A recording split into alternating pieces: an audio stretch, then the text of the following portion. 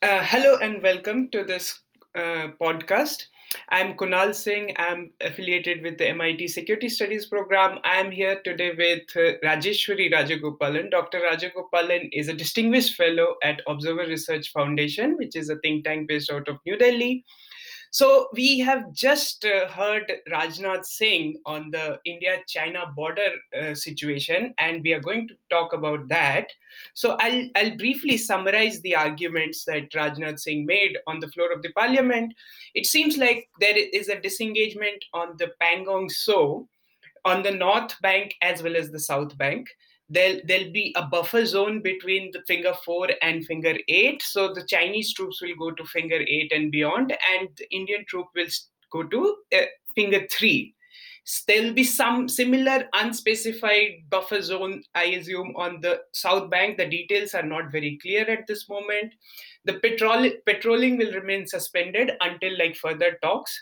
And Rajnath Singh says that there are outstanding issues yet to be resolved. I think that he's referring to Depsang Plains, and also asserts that India has not lost any territory. So I think this is the broad argument he made. Uh, Dr. Rajagopalan, what are your initial thoughts on this? No, thank you so much, Kunal. At the outset, I think this seems impressive because all the structures that were built since April will be disbanded as far as the disengagement process is concerned. But I think the key, as always, is going to be how this is going to be implemented on the ground. But there are a couple of quick points I want to make. One of the earlier Indian insistence was that China, since it started the encroachment and initiated the conflict, that they should move out first. But now, under the disengagement process that we have agreed to, it seems like we are agreeing to a simultaneous disengagement, which, in a sense, gives me the sense that we have conceded. So we both are engaged in a simultaneous process of disengagement. So that this moves away from the earlier insistence that we move out, the China moves out first, in a sense. So that's the first point. Second, I think India agreeing to vacate from some of the advantageous heights in South Pangong. So I think that's a sign of conceding to me to the Chinese demands. Essentially, the gains from the August operation, we are giving it away. And of course, there is no clarity on the other transgression points: Depsang, Gogra, Hot Springs, Nakula, and so on and so forth. So those again seem still under discussion. So what are we really what have we really achieved this? I think it's still somewhat unclear, but on the paper, it seems fairly impressive in a sense. Yeah, so I'll just hold this one point that about the south of Pangong. So we really don't know which heights we are Hmm. abandoning or which heights we are still we will still be there. So the Indian troops. Sure.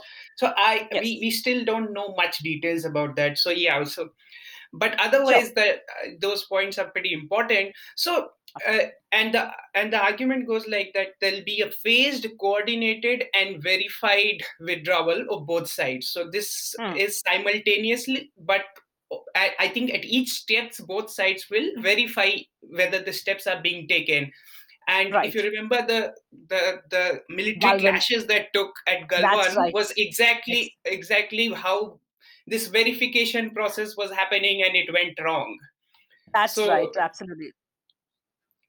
So yeah. we have been here before. So in a sense, precisely that is why I don't think anybody is holding their breath, and of course the Indian military cannot afford to take a chance and let things slip up. In a sense, once again, a slip up happen. So I think the Galvin clash is a constant reminder that there is a huge gap between possibly what China says and what how it is being done on the ground. So I think there's a lot of caution on the Indian side as well, because we have been here before, and precisely this is what finally led to the Galvin clash.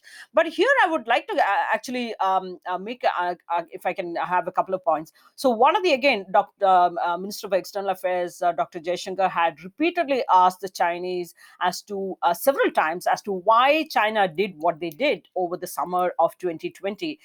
It is not clear that China has explained to India as to what happened and why did Galvin happen. So has there been an explanation or not? I don't think that is clear, and why we have suddenly sort of engaged in this disengagement process.